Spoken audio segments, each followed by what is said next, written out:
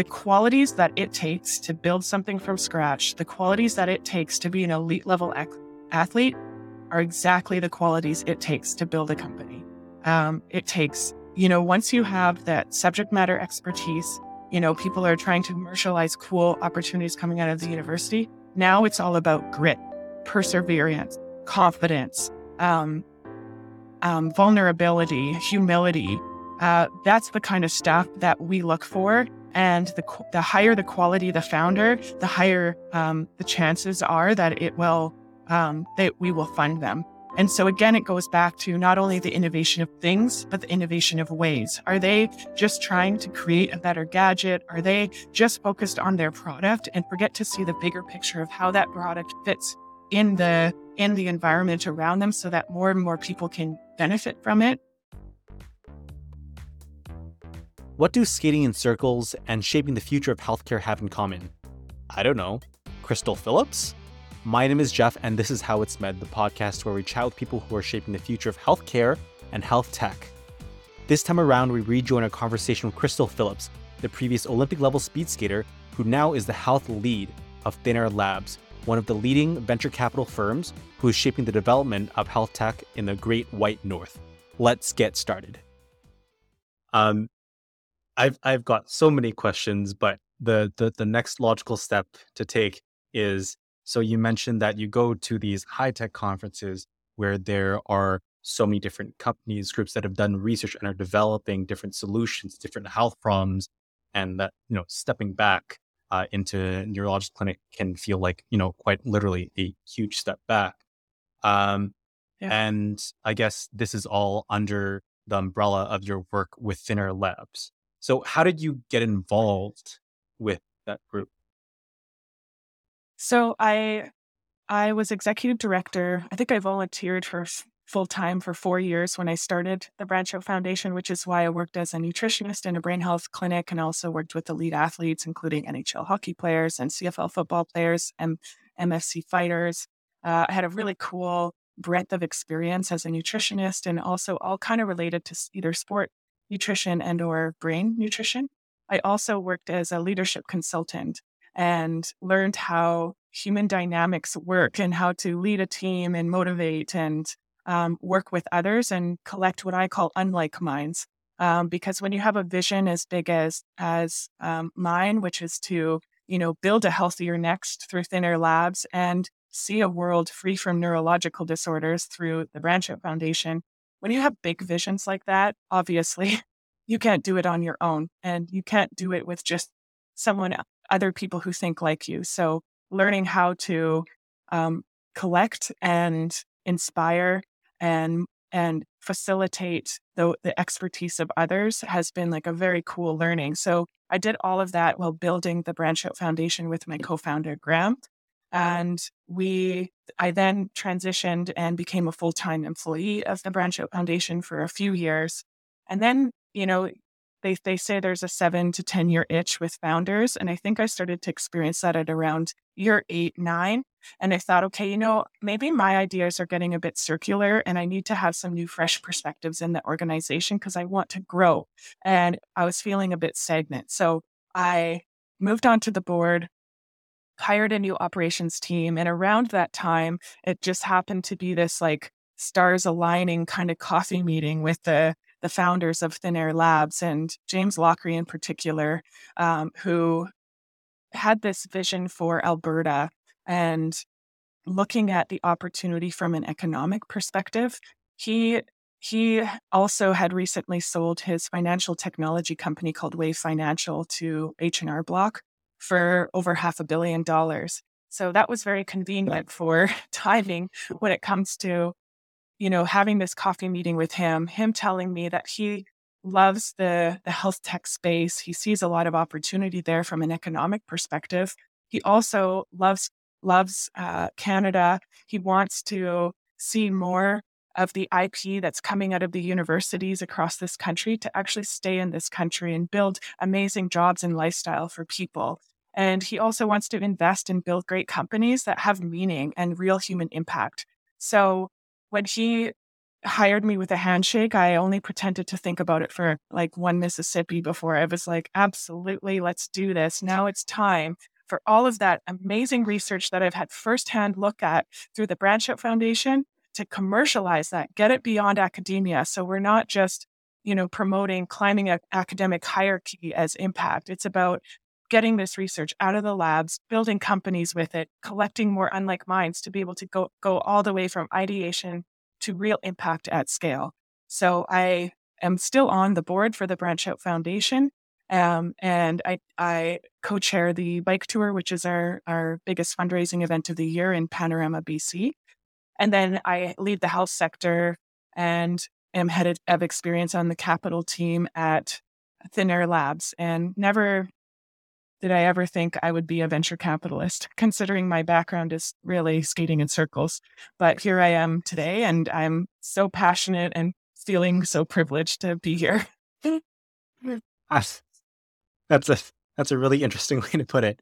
But like, I guess for the person who hasn't been introduced to venture capital, and I guess from someone who might not even have exposure to venture capital from even like a health tech standpoint, from your standpoint as like what many would call perhaps a patient advocate, what is venture capital? Because I think oftentimes you can equate venture capital, or it can be equated to like California tech, like moguls who like build huge companies, sell it off and live a life of luxury. But that's not really what it's all about, is it? Yeah, like for sure there are some parallels, and the show Silicon Valley is very relatable in many ways.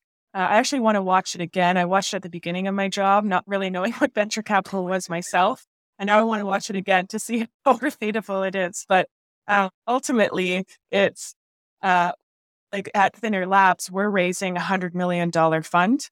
So we find high net worths, individuals, we find family offices, wealth management firms, and fund of funds, and institutionals like big banks, BDC, Alberta Economic Corporation, those kinds of institutions. And we go after meetings with them to include them in this fund to raise $100 million. And with that $100 million, we invest in early stage companies. So these are companies that are considered super high risk. And because of that, we not only support them with funding and finance so that they can start growing their company and building from scratch, but we also have another part to our business, which is our startup services, where we surround those founders with the support that they need, either internally within Thin Air Labs, or we do a lot of community advocacy across the country to find out what other resources and unlike minds are there that could help this company have the best chance of success and human impact at scale. So we have 19 companies in our portfolio, meaning we've invested in 19 companies to date.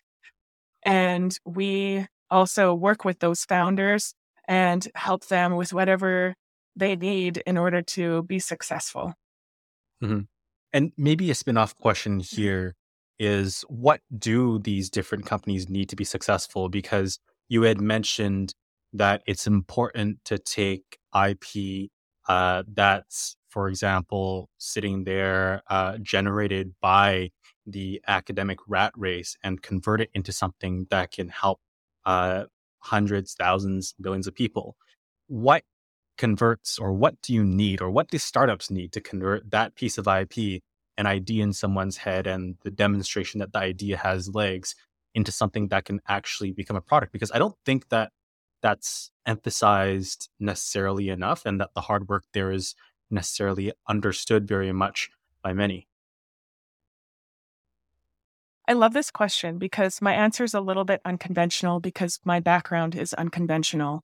I don't have an MBA. In fact, I don't have a university degree. What I do have is experience being a founder, building something from nothing. And I also have experience being a high-level elite athlete. The qualities that it takes to build something from scratch, the qualities that it takes to be an elite level athlete are exactly the qualities it takes to build a company.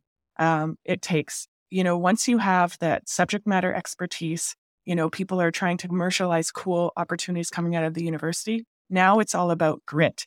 perseverance, confidence, vulnerability, humility. That's the kind of stuff that we look for. And so again, it goes back to not only the innovation of things, but the innovation of ways. Are they just trying to create a better gadget? Are they just focused on their product and forget to see the bigger picture of how that product fits in the environment around them so that more and more people can benefit from it? Those are the types of things that we look for because that's what we believe will truly build a successful company. And there's so much expertise in this world that whatever you're missing, we're confident that if you do have all of those characteristics as a human, as a founder, you'll be able to access the resources that you need, and you'll always find a way. Hmm.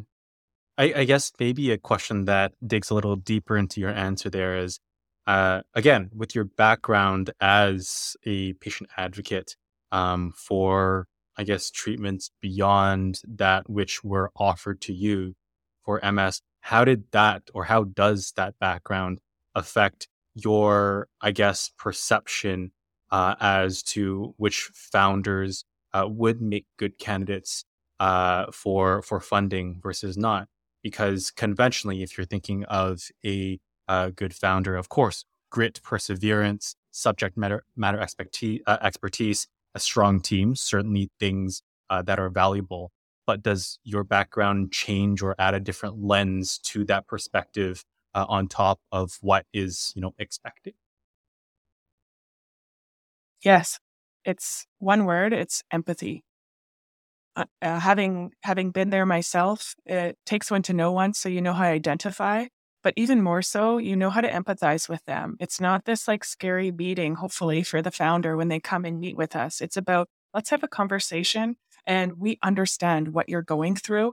Let's work together to see what we can do. And if it might be investment from us, maybe it's one of our startup services that could help you, or maybe it's there's nothing Thin Air Labs could necessarily do for you right now. But there's a community organization or another investor over here that's a better fit for you. So we have that deep empathy for founders and respect for anyone who's willing to um, start a company from scratch. It inspires us all daily.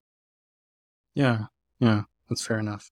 I think, like, as well, it takes a whole bunch of chutzpah to start a company in the health tech space because there's so many barriers in this space with regard to regulatory for good reasons, and Mhm. otherwise.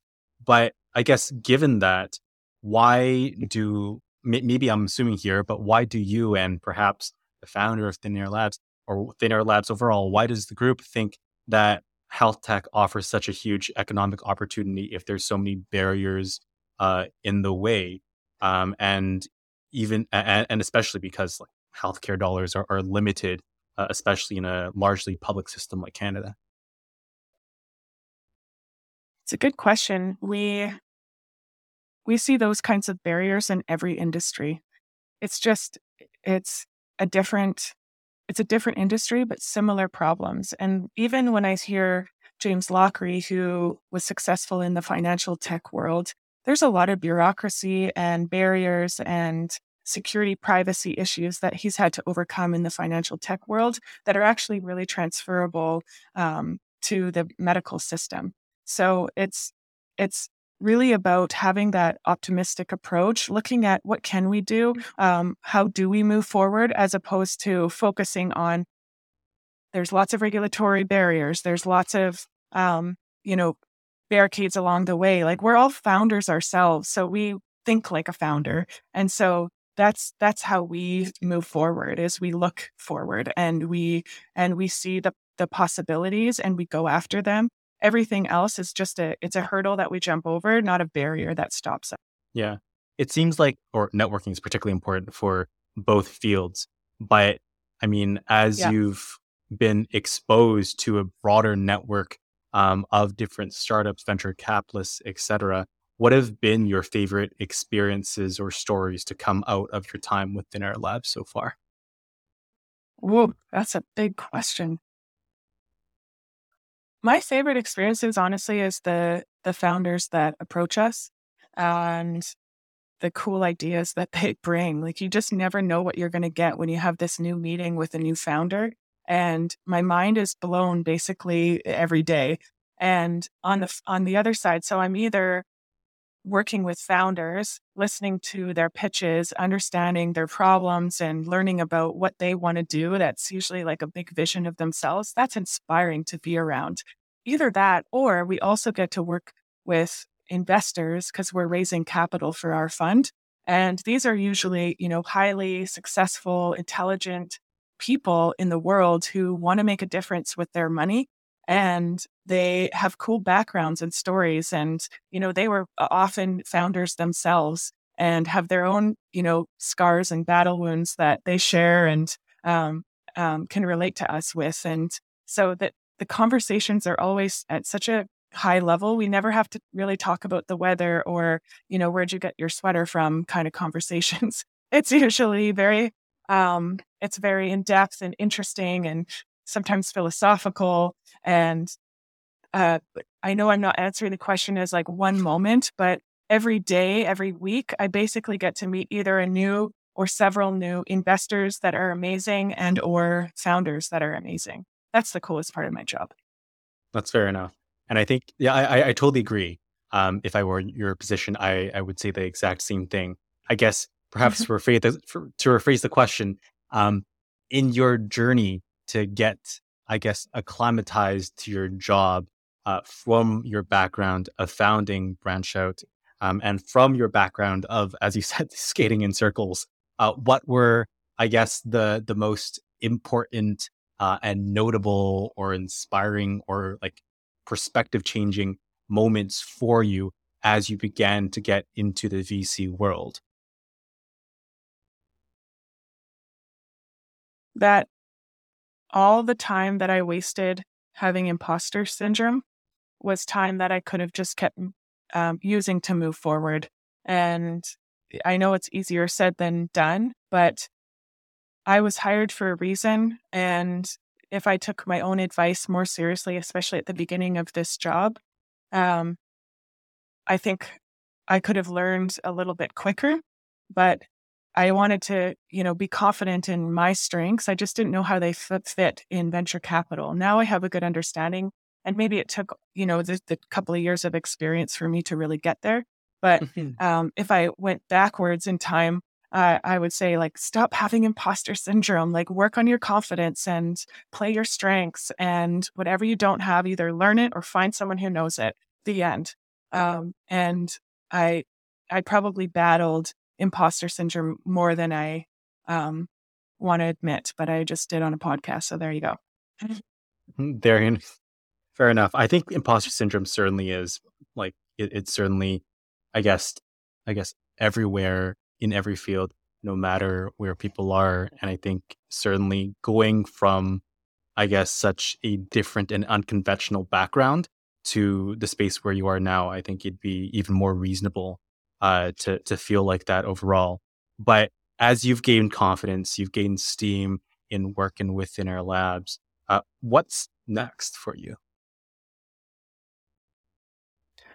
It's staying mission driven, and it even actually has to do a lot to do with the imposter syndrome. If I was more focused on just our mission of finding amazing companies, raising capital, I wouldn't have any space for imposter syndrome. So now I feel confident in that belief and mindset, and now I just stay mission driven. So for me, over the next 10 years, I hope that we start to build the biggest venture capital firm in the country. And we have several funds and maybe even having a health tech specific fund, because although half of our companies in our portfolio to date is in the health sector, we are sector agnostic because we look at all of the different sectors. And I think that's really beneficial at the beginning because there's sector overlap that's really beneficial. However, for new funds, I see an opportunity to have, one of the biggest health tech funds in the country. Mm-hmm. Mm-hmm. I guess just as a final probing question to that overall, what would the benefit of having a health specific fund be, either for Thin Air Labs or for companies overall that are I guess coming to approach Thin Air? The benefit is that we fill a significant gap that exists in the country right now, and that's access to early stage capital.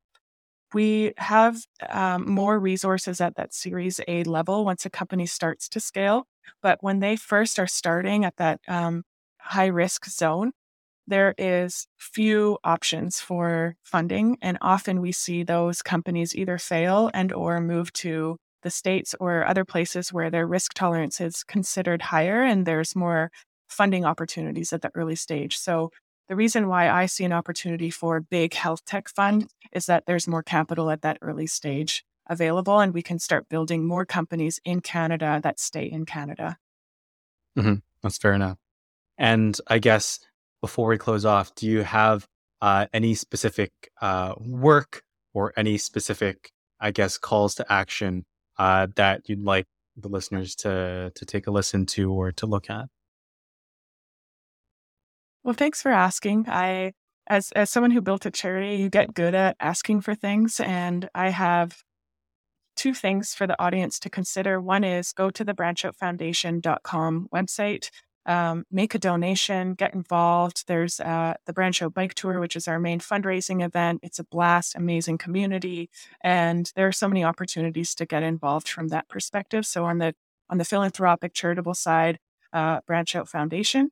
And then on Thinner Lab side, if you're a founder of a company, and although we're focused right now with Fund 1 in Alberta and the prairies, because that's where we see a gap and a great opportunity for building companies, come to me if you have a great idea for a company. And then on the flip side, if you're an investor or someone who's interested in getting involved as an LP in our fund, a limited partner in our fund, an investor in our fund, also come to me and I can take you through our pitch deck, introduce you to James Lockery and the rest of the capital team, and look at this opportunity for not only great returns on investment, but also great impact on investment. Awesome. Okay. And you can check out our podcast at howitsmed.com or at howitsmed on any podcast catcher that you listen to. Until next time. Thank you for listening to this episode of How It's Med. If you liked what you heard, please download and rate our episodes on whatever platform you listen on. Also, if you have any feedback on what you just heard, we'd love to hear it wherever you listen to or on our website, howitsmed.com. That way we can create better content that suits you. Till next time. Bye-bye.